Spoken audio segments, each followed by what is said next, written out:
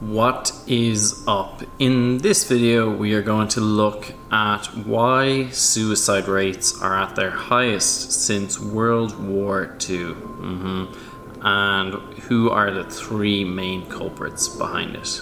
So a few weeks back, the US Center for Diseases and Controls released a study that showed that US suicide rates are at their highest since World War II.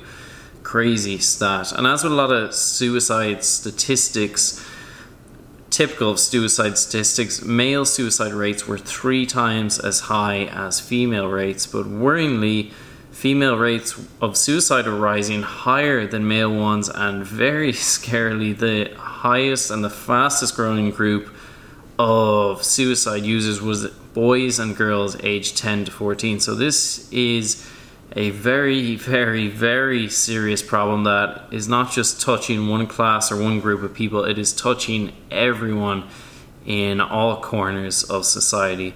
So who are the main 3 culprits behind this? One of the authors of the study, Oren Miron from the Harvard Medical School, cited opioid use as one of the probable causes. So opioids are a painkiller drug here in the US, and there is an opioid epidemic right now because they are super addictive, and according to Miron, they can lead to suicidal tendencies in abusers of the drugs. So you have to look at why people are using these opioids. There's clearly a pain barrier being felt in society that people are looking to these opioids to numb that pain that they are feeling. And this has got to go deep, and we got to understand why people are turning to these opioids. It may not even be opioids. You could look to other harmful and abusive drugs, but opioids, being as available as they are now, are the one that are really stealing the headlines and stealing lives as a result of it. So we have to look at why people are turning to these drugs. What pains are they trying to hide or blotch out or not feel?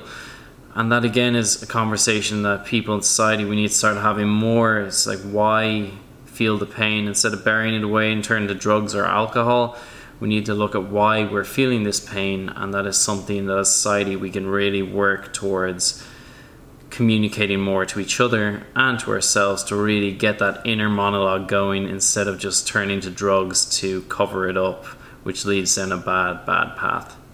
The second theory that Miron has is related to social media use, and I think this is particularly relevant for the younger echelons of society. So think back before social media times, even before internet times, bullying has always been around, and I think transcends generations of people. But the big problem we have today with social media is, how do you escape your bully? Your bully can target you on Facebook, Instagram. There's even sites now where bullies can anonymously target people, and that is a scary thought for any young kids, teenagers out there, particularly in the study 10 to 14, where it's rising rapidly, where bullying is rampant at those ages. And I'm sure there's a lot of teenagers and kids out there who feel like they cannot escape their bully. When they're at school, they're there. When they're online, they're there. How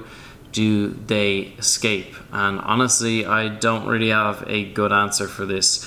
Social media is always going to be around for good and for bad, so people are going to complain about it, and yes, that is right and wrong, but rather than complain, I think we need to figure out how we reevaluate our relationship with social media and figure out a healthy way forward so it doesn't become a playground for bullying and harassment like it evidently is at times in society. The third factor cited in the study that is potentially contributing towards this increase in suicide is an increase in stress. As I mentioned in a previous video, 85% of Americans in 2018 hated their jobs. And if you factor in you spend most of your life working minimum, normally 40 hours a week, and if you hate those 40 hours a week, that is going to be stressful. And add on to that we're working harder, we're working longer hours, and pay isn't really rising as much as it should be, and the things that are rising are bills, and the things that are rising are rent. So people are getting squeezed and squeezed and squeezed, and the stress is increasing and increasing and increasing. So we can see why people feel this bleakness, this hopelessness that drives them towards suicide. And it is a scary thought that these people feel hopelessness, and with culmination of that and social media use and the opioid use, this stress can lead to feelings of loneliness exacerbated by social media, where now we're spending more time looking down at our phones. Again, not a criticism, just a reality check. And we can feel cut off from people, cut off from society, and that in turn can lead to opioid use. And you get all these three going in cycle with each other: the loneliness, the drug abuse, the stress, and you've got this perfect storm leading to what I would think is a strong platform for people to start even considering the possibility of suicide. So these are scary thoughts, scary statistics, scary times, but I don't have an all-in-one answer for this, and I don't think anybody really should, but I think the right first step is to start talking about these issues, open up a conversation, and then solutions, whether societal, personal, or on whatever scale is appropriate, can start to come to the fore. But first thing is, the stigma needs to be smashed. It needs to be absolutely destroyed if we're going to go any way towards fixing these problems that are clearly rampant in society, and they don't show any signs of stopping. It is going to be up to each of us on our own level, whatever we can do to start the conversation and hopefully make a change for the better. So a scary statistic that suicide rates are at their highest since World War II, but it's often at our lowest times. We can look historically that we've come up with our greatest solutions, and hopefully this serves as a trajectory to leapfrog and jumpstart the conversation that we need to have about mental health, to change the stigma, change the conversation, and hopefully change these statistics and get them going the opposite way.